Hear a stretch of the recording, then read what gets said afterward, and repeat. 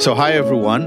Welcome to Productize Podcasts, where innovators, product creators, and entrepreneurs come to discuss impactful ideas. We aim to inspire people to build great products and launch new projects. My name is Andre Marquet. I'm the founder of Productize, and I'll be your host today. I have a special guest, Becky Flint. She's the founder and CEO of Dragonboat, the world's first product portfolio management platform. She has appeared in various podcasts, including Melissa Sperry Product Thinking Podcast, the Product Podcast, and the Unlearned Podcast with Barry O'Reilly, former VP, Product Ops, and Program Manager at Feedzai, an AI fraud prevention fintech unicorn here from Portugal. She built and scaled the product organization from the ground up, helping it triple its total workforce in 1 year. Through her many years of experience in the product space, Becky has grown into an expert in product portfolio management and helped product teams become more outcome focused. And that's exactly where I'm going to start this conversation, Becky, because you started product journey as head of product and program management at PayPal back in 2004, where you built the product portfolio organization from scratch. And since then, you have built and scaled portfolio management at Shutterfly, Feedzai, BigCommerce, and ultimately founded Dragonboat in 2018 to help product organizations become more outcome-focused. While looking at your resume, I noticed you have quite an unusual journey because you started in a medical field and almost became a doctor before you decided to shift your career and move to the US to study business and work for startups in Silicon Valley. So what led you to change this career path and most significantly to enter the tech world back in the 90s? Yeah, well, thanks for having me, Andrea. And it's interesting, our path is never as how we charted, no matter what kind of roadmap you had, if you call it. So I went into medical because I really want to help people, and I wanted to be a surgeon.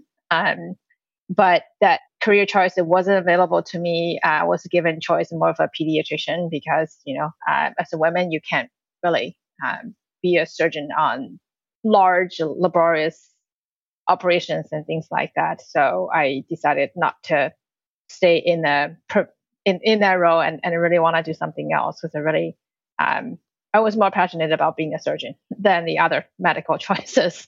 So anyway, so then as I was finding different career paths in the offices, and I realized, hey, I need to do some study, figure out how to really run business. I came here for school.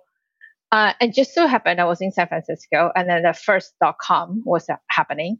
And then left and right in my classmates and friends, everyone's going into startups. They start their own company, and then they work at startups. So I got pulled in to the tech world to, building basically websites. If you call it the Shopifys of the day. So we're building websites for the companies all over the place. And I even started my own company working with some of the folks that I know back home in doing a B2B exchange and so on. It was just the place, the right time, the right place, really booming with opportunities to get into tech world, the internet, and everything else. So that's how I basically went from a finance and become an investor, really move into the tech and unknowingly became a tech product manager, as well as kind of coding some of the websites and working with the developers because they are all new to us. A very exciting time.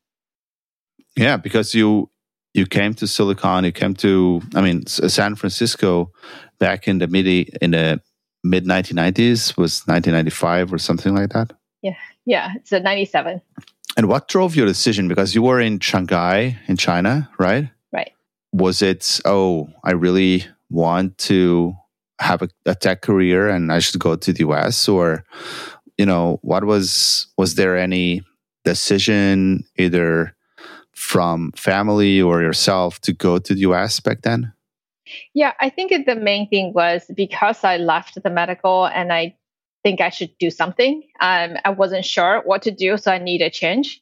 And I decided to, okay, maybe I just go to business. And for me to go to business, because I wasn't working in the business environment, but I didn't have the training because you thought, like, all of us think you need a training to do something. So I came here to apply for a business school. The idea is to go to the business school, get a proper business training, and get into the business. And that's where I came. And but then the internet happened. The opportunity pulled me into a different direction. And I won't say business didn't help. Definitely helped tremendously. It's just not an investment banker that I thought I would have came out of school to do after the business school. Yeah, and it ended up creating Dragonboat eventually. I've heard that the name Dragonboat also has a little bit to do with your Chinese roots, right? Yeah, it's interesting. Actually, when I was in San Francisco, there is an annual Dragonboat competition in outside of the state, California state. Not in my school, but very close. And we all go there, and that's actually the place I saw it in person, not on TV, and it really impressed me a lot. And I participate some of the practice as well. The main thing that it really impressed me, left the impression on me, especially see it in person and in it, is how hard it is for everyone to row in the same direction. It's so much easier when you get on a kayak. You almost require no learning. But get on the Dragonboat as a team working together. Everyone has a different job, but you all have to work together to get to where you need to be. And it's really, really difficult. But when you do it right, it is amazing.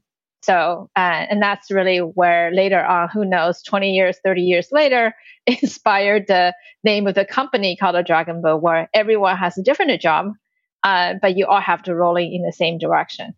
All right, so we'll come back to Dragonboat in a while. So let's just go back almost 30 years in time, back to those 1990s, and you started working in Silicon Valley and working in web, which was starting, and some very crazy ideas were working, others were not working so well. But eventually you ended up working for PayPal, and you went through various job positions there, starting as a product manager and then getting promoted to product lead, while seeing and contributing to the company's changes from the inside. So what are the key things that you learn from your, I suppose, 8 years working at PayPal? Was it already part of eBay back then?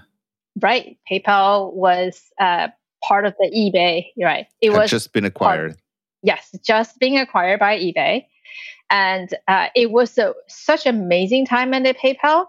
But it also, in many ways, you look at the PayPal 20 years ago and today, they're a lot of really very similar, just more mainstream. So PayPal were really, really ahead of a lot of things in terms of digital software, product management, cloud, remote, distributed teams. So we were doing all of that at PayPal. So when I was brought into PayPal, my title was a product program manager. So what does that even mean? It wasn't program manager, wasn't product manager. You really look at it was product operations. And was brought into PayPal to scale its international expansion. At the time, PayPal was only in 4 countries outside the US. Imagine 4 countries. And today it's pretty much everywhere. And that was my first leg of the journey at PayPal, was expanding PayPal internationally. Funny, you would think about PayPal Portugal was a part of my project. PayPal Portugal, Spain was a part of my project. Italy, Hong Kong, all that countries, Australia. So the first part of that is really launching PayPal to international countries. And a lot of these are not just like, hey, we translate and that will be it. It's actually very different product because you have a different banking partners, you have different regulation, you have different requirements, the user authentication is different, risk models different, the backend processing is different. It's actually a very different product in different countries, especially those tier 1 countries that you actually have to build a lot of things in and out. So as a part of that, and today, the role of product operations is much, much well known. And it was made better known by companies such as Uber, such as Airbnb, when they expanded internationally. right? They know that's more than just the product itself. There's a lot of other pieces, the legal, regulatory, country operation, all the other stuff. So PayPal, when I was brought in there, was really international expansion. Basically, it's the starting practice of product operations. So my first leg of PayPal was really around expand internationally as fast as possible, as efficient as possible. And then we run into a problem, which is first a couple of countries were okay. And then you become more complex because it's not just launching it. There will be more product being built, improved, and the features in V2. And then you have all the things you want to do. Every country is coming to say, I want this, I need this, we're losing competitor, we're losing money because we're fraud. So you have so much on the roadmap. And then on the other hand, there's a new country to be launched. And then there's a new product to be built. And then we're also working with the eBay. They're just too much to handle. And then every project, and the PayPal was growing rapidly. It was like a double headcounts every year or something. And then we started to require more teams. Like, you think about a Scrum team or it has like 5 people. But if you have all these bigger companies, you start to have a 20 team, 50 team, and all these teams need to work together. All of a sudden, you're working with 20 teams to launch a country versus 4 teams. And the amount of dependency and the prioritization and the fighting, competing, make us basically unable to move. And then we don't really know who does what. And then we would launch something, actually we're missing something, so that everything posted on hold and things like that. So, and then we were starting everywhere. And in the nature of my role in product and operation and program, we try to figure out how to solve that. So ultimately, I raised my hand to say, hey, we need a portfolio management. We cannot manage each of these features and projects independently. We need to do portfolio management. And then we started to build process and tools and then have this function called the portfolio manager at PayPal. That role didn't exist.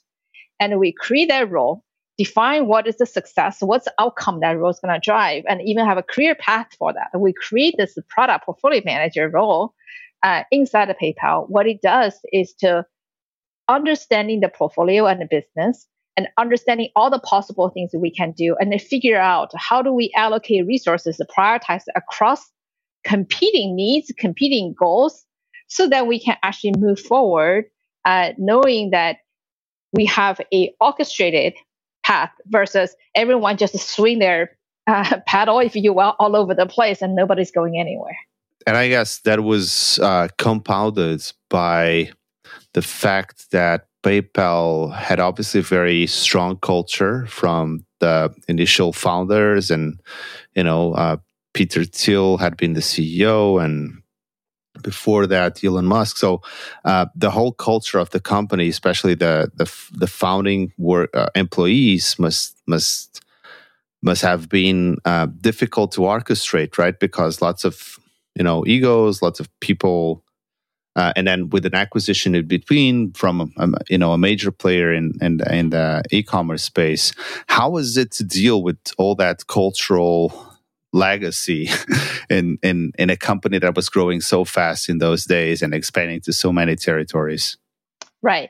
It's a very interesting question you mentioned and observation. I would say something like this. At PayPal, product manager, actually everywhere, but at PayPal in particular, you can see everyone extremely bright and super driven. Like, we are not just type A, we're type AA. We are joking on that. Right? And everyone is just so passionate about the problem they are solving, the customer they're having. So what they're trying to, there's only one way to solve that problem. And that's setting goals, setting the outcomes, and then what we're going to measure, because that become a very objective.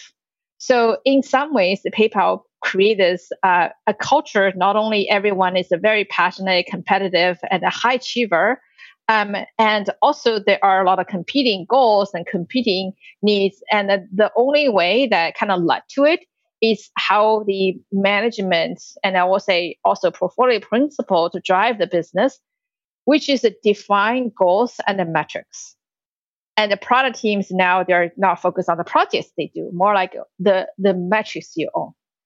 When you start to own metrics, and also something we call the tension metric or companion metric, then all of a sudden you can work with each other because you have a common goal. So let me give you an example of what attention metric means.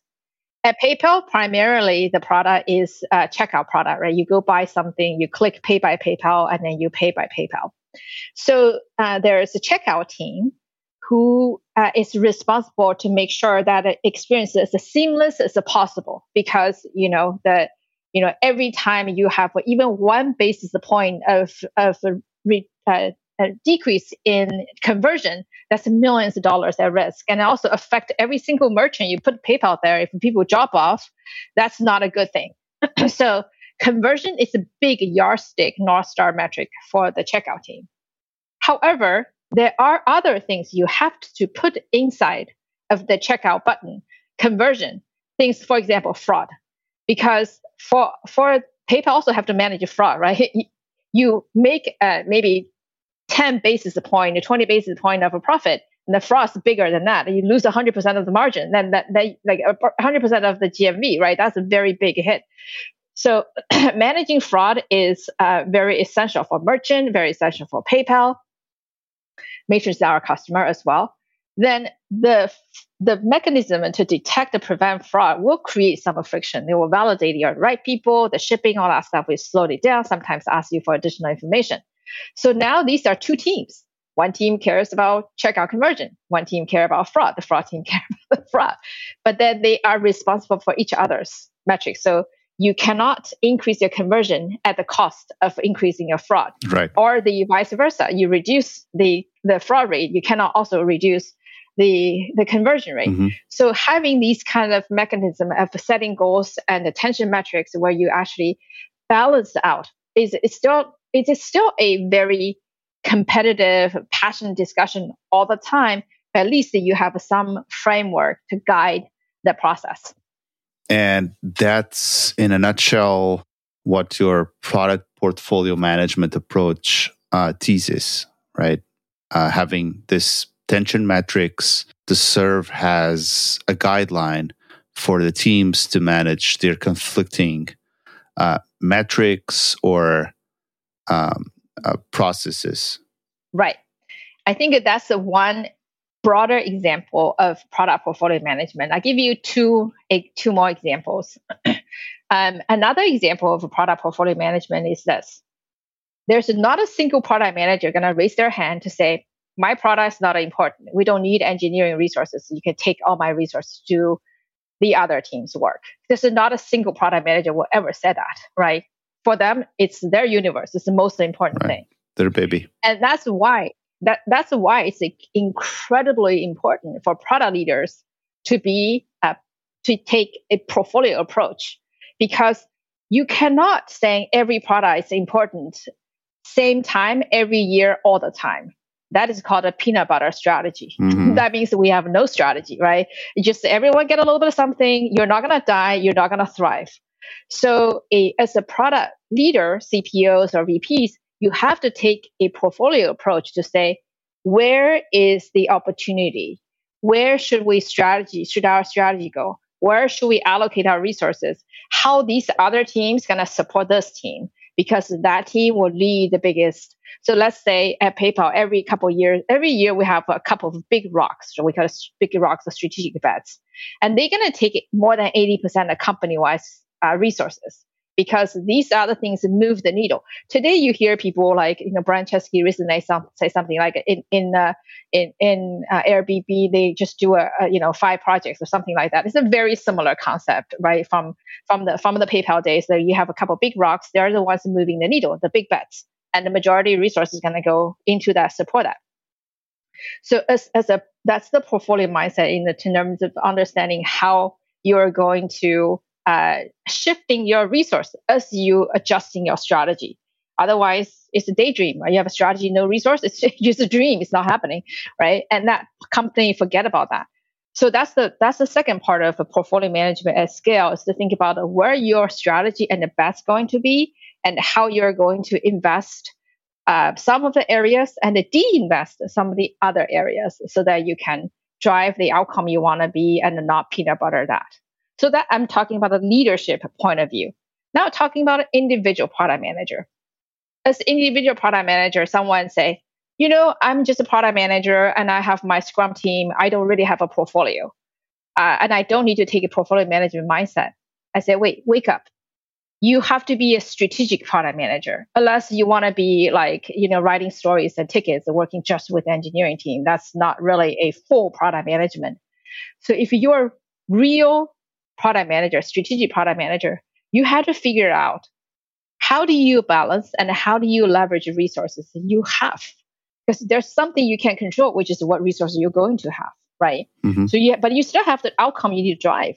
So really good product manager need to take we call the strategic product management skills, and the portfolio management is one of top three, right? So the other two we can talk about the visions and the business. So the portfolio management is a skill that every single product manager, especially if you want to kind of grow your career, needs to be. So what does it mean for an individual product manager? If you're an individual product manager, you have to decide how much am I going to invest in voice customer, the things they ask me to do, and the things I want to build the future for the product. Mm-hmm. If you look into that in a relatively junior and less experienced product team, they will spend anywhere between 70 to 90% of their product investment on voice of a customer. Customer asks this, customer, right. Because they have such a strong pull. They put a lot of pressure on you. You react to them. And that's one thing.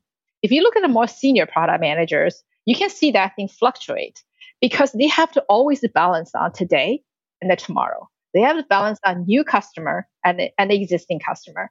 They have to balance on things that people will not churn. They do enough that people are happy. They'll refer you. But they have to think about how do I build the product for tomorrow and not just the first product. It's innovative. The later on stuff, all the things you do are just incremental. But you have to get to the next phase. Mm-hmm. So that's the future. So as every single product manager, especially if a strategic-minded product manager, they take a portfolio approach, not in the way that I have 5 products and where to invest, but the portfolio approach in how you decide where you are going to invest your time with the resources you have. An example is this. That's my finance background coming to play. You don't have to be a billionaire to have your retirement portfolio. Mm-hmm. Everyone has a retirement portfolio. You could have a lot of money. You could have a small amount of money. It doesn't mean you don't tend it. Mm-hmm. Doesn't mean you don't diversify. Doesn't mean you don't put thoughts around where you're going to diversify. And that's the same concept of product manager. If you, using an example of PayPal, kind of continue that. Mm-hmm. Let's say you are a product manager or product team that for various reasons got most of your resources taken away for this big bet. That's not yours, quote unquote. What are you going to do? You still have your customer to support. You still have your needs product to adopt. This is where a great product manager coming to shine to say, okay, let's look at our existing product. What the minimum support I can get to get more value? What kind of additional resource I can get to get more distribution, more adoption? Can I use the ops resource? Can I use the marketing resource? Can I use BD? Can I use channel? We have some of the areas in PayPal that have very minimum amount of investment because the resource quite often move to the big bets. So the product manager, some of the product, Kirsten was one of them, and I just get very impressed by her, is that she made her product so well with a very minimum resource because she always figured out, working with the ops, what we can see where people adopt the product, where are the pain points, and she would put her limited resource on what really drives the most value, and then she leveraged a lot of other non-tech, non-engineering resources to drive value and adoption. All right, so what you're trying to say is that to avoid peanut butter strategy, there's a number of things that we can do, but it seems to me that at the end of the day, it boils down to PM's maturity, right? Because every organization is going to have different levels of seniority in their PMs, and the challenge, especially for PMs with less seniority and less maturity, is to have what we call this forest vision, not just the tree, but understanding it's a big forest with lots of trees. So how to go from the tree to the forest. and how to help younger, less mature product managers to do this journey of understanding the forest and not worrying so much about the tree. Right. I think a lot of them is around practice. So think about it when you first run a bicycle or when you first drive a car, you have to pay attention to a lot of things you do, right? Because you want to make sure everything is done right. And I still try to do that. But after a while, it becomes second nature, right? You not even realize you're doing it. You actually enjoy the scenery. You think about where you're going, right? Yeah, you become one with the bike, right? Right. So I would using this similar. So when you start as a product manager, or either you're maybe you come in a different role, or you just come out of school, you try to do all the things right.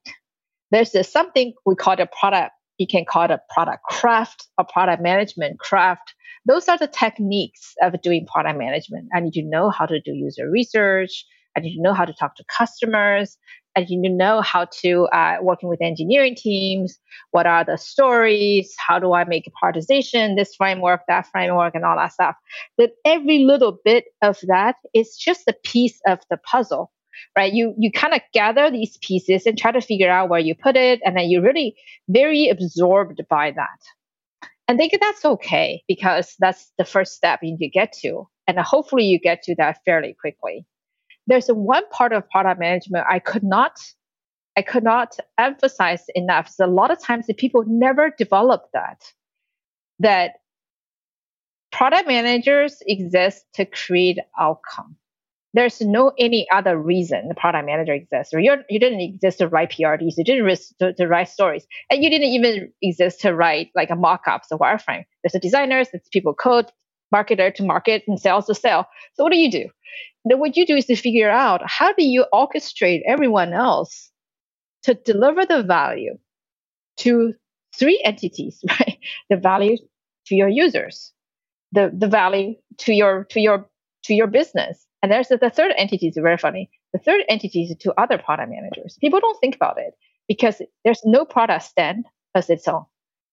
There's no product that's significant enough to work with the other product managers. So that would collectively make your product more successful. Think about it. If a PayPal doesn't have a risk, the button won't work because you just lose all the money, right? So your role is to make sure the collective product is successful and your customer is successful and your business is successful. So as you start to think about it, that the empathy is people will forget. People want to have a customer empathy. I want to know what customer needs, a customer wants. That's a sign of a really good PM. It's the first you have to understand your customer empathy. But there are two parts of good PM skills, as a strategic PM skills. Is you can see that maybe at the director level, maybe at the VP level, and maybe at the chief product officer level. It's the empathy for the business. Understand what business needs. Understand what other product teams needs, because that will be the key to the success of the broader product. So that's using example like, let's say you're a product manager and, your goal is to using a PayPal example, you're a product manager for the checkout, you make sure you think about, okay, if I'm a merchant who owns a website, put a button there, what would the merchant need? What the merchant want? What's the thing important to them? If I'm a user, I'm a buyer, how does it make my experience better? What's my concern? How do I, everything you do is empathy for that, right? The second empathy is what it means to the business, where I think that part where PMs really need to learn to do that. Mm-hmm. And so according to you, what are the main challenges linked to transitioning to a more outcome-focused organization, not just as an individual contributor, but as an organization? Lots of big companies, even incumbent companies, are suffering from doing this transition from output to outcome-focused organizations. Any take on that? Right. So there are a couple of things coming into that. Number one is how do you measure someone, right? So there's a thing that if you don't measure it, they won't do it, basically. And it's just so true, right? So in the past, if you don't have a quota for sales, then how do you define they've done a good job? Or if you don't have sort of the quota for marketing to drive leads, then it's all fuzzy stuff. So for a product, as an outcome-focused product organization, first you would say, how do I measure the success of that team? And that, I want to use something called in the finance world, or in the portfolio world, something called a ROI, right? What is the return on investment? It's not just a metric; it's how much it takes to build the metric. So the first part, you have to say, how are we going to measure the success of a product organization? That's leadership's job. If the leaders don't do that, we just say, ship how many products, then obviously everyone become that, because that's how success is measured.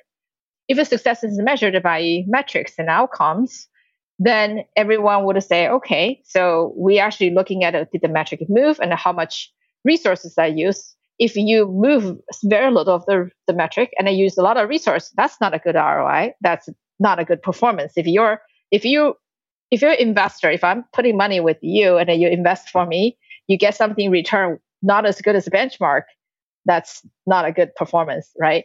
So it's the same thing, right? You are super. Exactly, the same thing. So first, it's to say, we need to align what is the outcome and the metrics that our team should be working towards. And that needs to be multiple as well. And then the second part is we need to make sure we have a strategy, because that's something happened with the OKR. It's like people have all these OKRs and then they don't do the strategy. Then again, everyone's pedal all over the place, not going to the same place. It's a nightmare, dependencies and infights and others. So the strategy is translated into those big bets and the huge initiatives, because it's not like everyone define exactly every step of the way what you're going to do in this big bets. The big bets is just kind of give you, say, here's how we're going to get there. If we're going to drive, let's say, if we want to drive adoption, we're going to drive adoption on mobile. Let's say drive adoption on mobile and not increase the fraud rate. That is your bet, right? Adoption on mobile. So it tells you two things. Number one is adoption. Number two is mobile. Adoption is outcome. Mobile is means. That's the strategy. So setting up the right outcome, define the strategy, everyone going to rally around it. And the third one is give them the resources. If you don't give them the resources, the other team can support. Not going to happen. Right. And you also usually talk about 3 levels of outcome-driven organizations, right? Could you tell us a little bit about them and how you connect them to align business and product goals, and I guess also to maturity levels? Right. So I think there are a couple of things. So let's talk about outcome. There are 3 types of outcome, right? There's the user outcome. The user get what you get. So that's a good PM needs to do that. And then the other one is the product outcome. Did the product achieve what it needs to do? Sometimes, yes, user did, but the product has different strategies. So if you say conversion on mobile, that's both user outcome and the product outcome. And then you have the third one is sort of the business outcome. Did they drive the business results? And is your assumption correct? Did your metric, conversion metric, drive the business outcome? So these are 3 levels of outcome. Now, from a product manager's perspective, there are actions associated with that. To get a user outcome, I need to build the features and ship it. And so that your roadmaps and features are important. You have to have that skills. Then you have to build sort of the product outcome. So you think about your product roadmap. Did I do this at a huge expense of everyone else? Right. So that's you have to deliver a roadmap, and ultimately did deliver the business outcome you intended across the board. So I would say 3 levels outcome from a type perspective, and then 3 types of success for the product organization associated to each one of the levels. Which one tends to be the most common one that you work with? I think it depends on, so there are 2 things.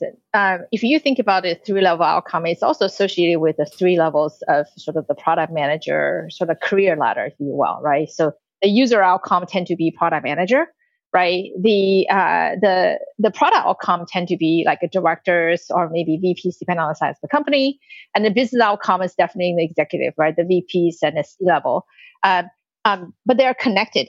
If you don't connect your business outcome to the user outcome, it will never get there. And the vice versa. So as an executive, they have to share the strategic context, their team, they can drive up there. And for the team, if you don't know where you're going, right, it's the trees and forests. You don't see beyond that. It's because The business outcome is in the other room. They have different conversation somewhere. It's just not in my world. So you need to bring them in. That's ultimately, I would say, why portfolio management, why Dragonboat, why the toolings that we had to build at PayPal is to bring them on the same, we call it a single pane, right? You can see the outcome you all want to target at the one place. So when you make a decision, that's pretty much the only thing product managers do, right? Is making decisions at all levels and about different things. When you make a decision, you have those factors and outcomes in front of you, regardless of the level. So you actually founded this company with Dragonboat in 2018. And the original idea is to help fast-growing companies become more outcome-focused product organizations. It's a huge challenge. So how do you apply all the knowledge you learned through your past experiences at Dragonboat with your clients? So there are a couple of things I would highlight. I was at PayPal for 9 years. And I would say there are 3 legs in my PayPal career. The first leg was international expansion, really just building PayPal and running like sort of the very common product ops role that you hear today. And the second leg was around the portfolio management and building up to that. And the third leg was actually doing quite a bit of product work, like actual product management things, including integrating product into like acquisition, merger, and others. And when I left PayPal, after I tried pretty much everything you could think about in the product world, I went to a couple of other companies. I realized a few things. Number one, wow, PayPal is one of the best operating company in the world. Strategic, exceptionally operationally strong, because payment is a heck hard, high margin, low margin, high complexity, lots of competition, lots of regulation, very hard to do. And the PayPal did well because PayPal has this exceptional operating rigor across all sides of business. The product is one of them, but all sides of business. And then 2 is I also realized, geez, there's nothing support any company to even do best practice. And I realized it's because the best practice, it wasn't known. Yes, you can read on internet, you can Google anything, but when to apply what? There's actually a framework, has intertwined things along it, from product management to portfolio management to delivery to outcome management. So all that stuff, and I was taking that from company to company, getting bigger and smaller, different sizes.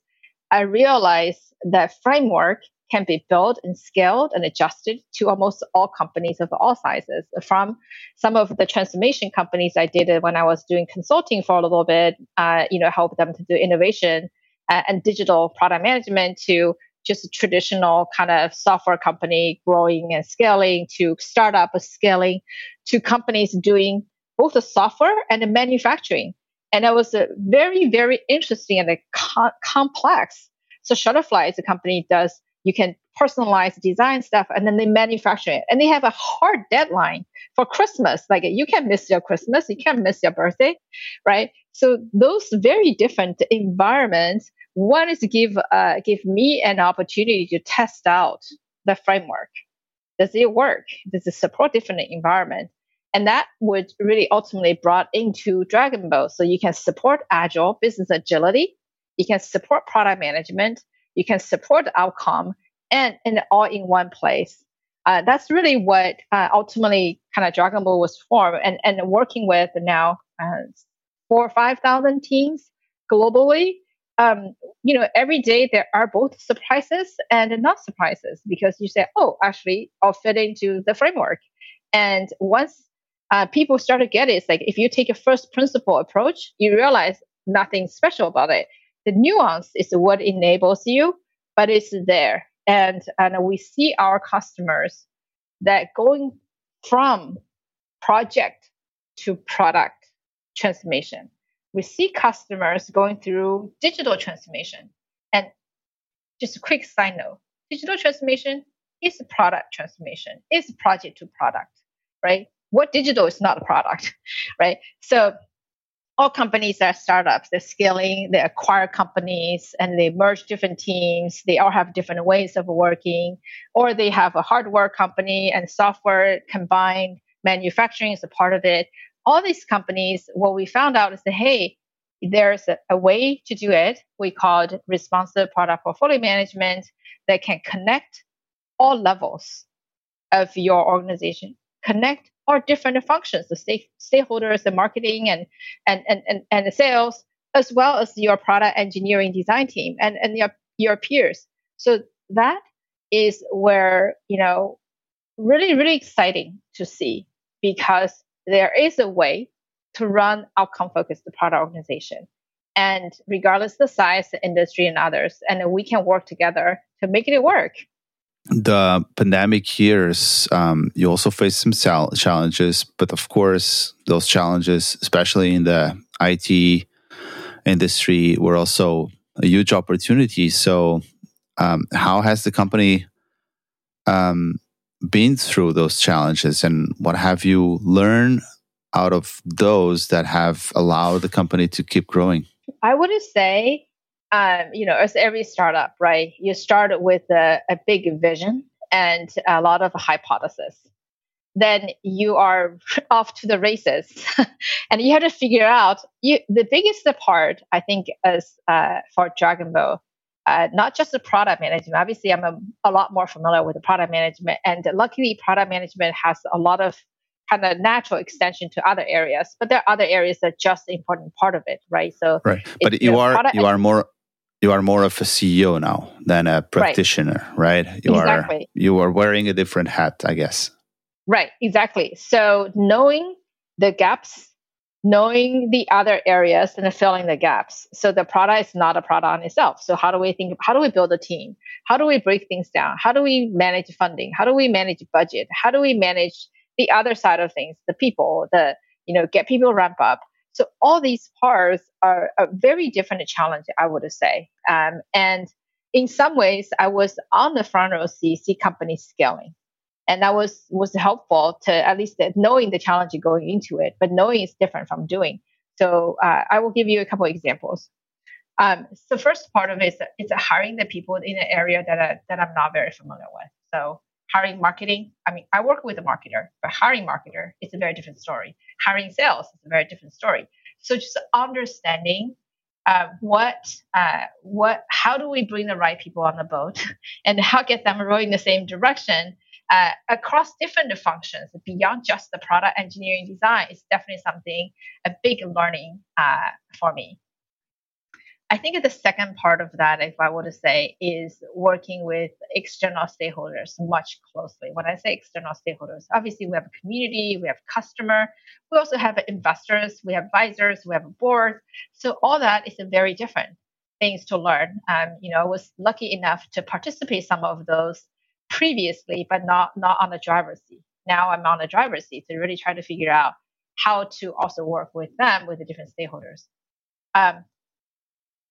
The bright part of that is, I would say, product management is not just product management, managing a product. If you take the first principle to think about it, really is to say, what is the outcome you want to get? How do you get there? What are the challenges? Who are the people and the resources you have? Where the gaps are? And if you take that approach, you really help to kind of move the boat forward better with the new challenges in the role as a CEO versus being more a product and operation type of role. All right. So with that, maybe we can talk a little bit about the future, and not only how do you see the future of Dragonboat, but how do you see the future of the company in the larger context on the future predictions for product management. The space has been, I would say, quite active for the last 25 years or so, at least since, web companies started to, make the role more significant in the tech space. So there's this narrative now that advocates that we will see the shift from product versus business to product is business, so that product management will eventually converge to a business role. What tendencies do you think will be confirmed in product management for the next, 2, 3, 4 years? Right. Foreseeable future. Right. So a couple of things. I think product is always the business. It's how much of a business. In the past, the product supports the business because there's consideration of a product, and then you have sort of the business team. And today it's kind of flipped, right? So from a product supports business to product drive business, because the customers become a much more self-sufficient, and digital company sells digital product. There's nothing else to sell. So the product management profession is way more well understood than it used to be. If you think about it, that so think about it, the last 30 years, industry going through agile transformation. It's funny, people still talk about agile transformation. that ship sailed for 30 years, right? So it's nothing new, but still people talk about it. And the product management is a business. It's never new, right? Even when I was at PayPal, that was product is business, because you drive L1, level 1 metrics that directly connect to money, right? To conversion, directly convert to money. There's nothing in between. That's the level 1 metrics. So I would say, and then that is still just coming out to the rest of the world. It's been going on for a very long time. So what I'm trying to highlight is that, first of all, it's great that the world finally understand, and it will be because software. It's not software is eating the world, right? Software has eaten the world, so everyone is software. So product management is business. It's a part of business, same as a marketing, same as the sales. It's just a part of the whole business structure. And with every single business, you need to make decisions. You need to have data. You need to work together. Can you imagine sales team don't have a Salesforce or some sort of CRM tool? Can you imagine like your HR team don't have a tool to manage HR? How can you have no product portfolio tool? Every product organization runs a portfolio. What are you going to use to run it? Spreadsheet, PowerPoints, or some sort of point solutions? How can you make decisions? As a product manager, you don't make a decision just on your own thing. You make decisions across so many different areas with others and with executives, with your teams, with customer feedbacks and all that. So you need a platform to make decisions, to set your goals, where you are towards it, and see where your resource allocation, all that stuff tied to it, and then make adjustment, understanding your delivery progress affecting your outcome, your market affecting your outcome, your marketing affecting your outcome, your sales, all of them affecting your product and the business outcome. So to us, we are incredibly excited to see finally everyone's waking up to say, product is a business driver. Product is business. That is the biggest, most important thing, right? So you're no longer in the corner of R&D or business analysts taking orders to fill up forms. Not that. That's the biggest thing. With that kind of demand, there is a need. The foundational need is for product managers, a product organization. You need a platform to run your entire product organization, not just for PMs sitting in the corner do their own stuff. No, you need to have a platform to drive decisions, to make decisions, to have a source of truth. Everyone goes in. It's just like a Salesforce, just like a Workday, just like HubSpot. Those tools, because how can you run a significant business without a system? Yes, and with that strong message that product management is business, what advice would you give to people starting a career in product management nowadays? I would give maybe 3 different thoughts where you are in your product management journey. There are people coming to product management coming from different roles, right? Coming out of school, or you're like engineers, you're a designer or something. Going to product management, you're going to learn the product management craft. Important, because you have to buy bicycle, right? Then how do you go fast? How do you go be part of a team? It's to understand. You have to have the empathy for your customer. You have the empathy of your business. What your business need? If you don't understand business, you can't move forward. You can't make the impact you want to need, right? You have to have empathy for the other product managers because they're part of you, right? Whatever you have is just a part of the bigger picture. And if you support other PMs, they support you. You guys have a holistic product.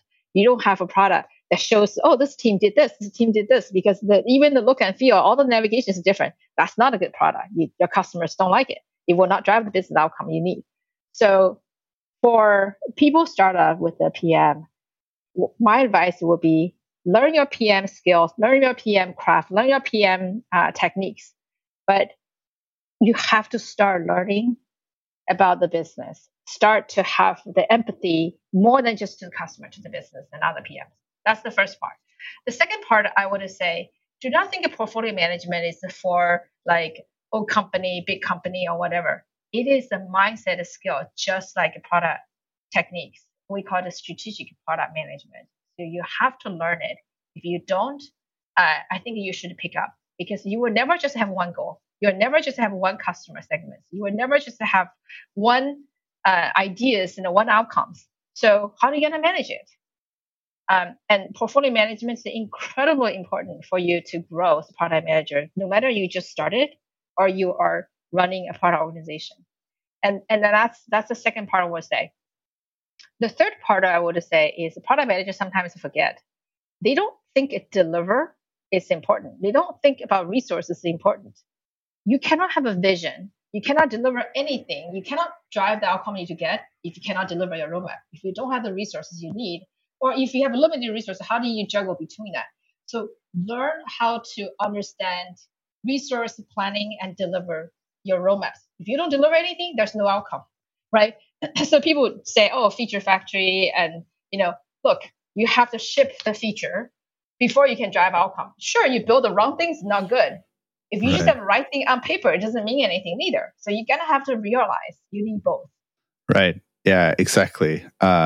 Outcome implies at least some kind of output. Right. The opposite is not necessarily true. All right. So thank you so much for this conversation, Becky. It was super interesting, and we kind of covered lots of topics that are not definitely for the faint of heart when it comes to product, because they force conversations that sometimes people don't want to have. But they do, and they should.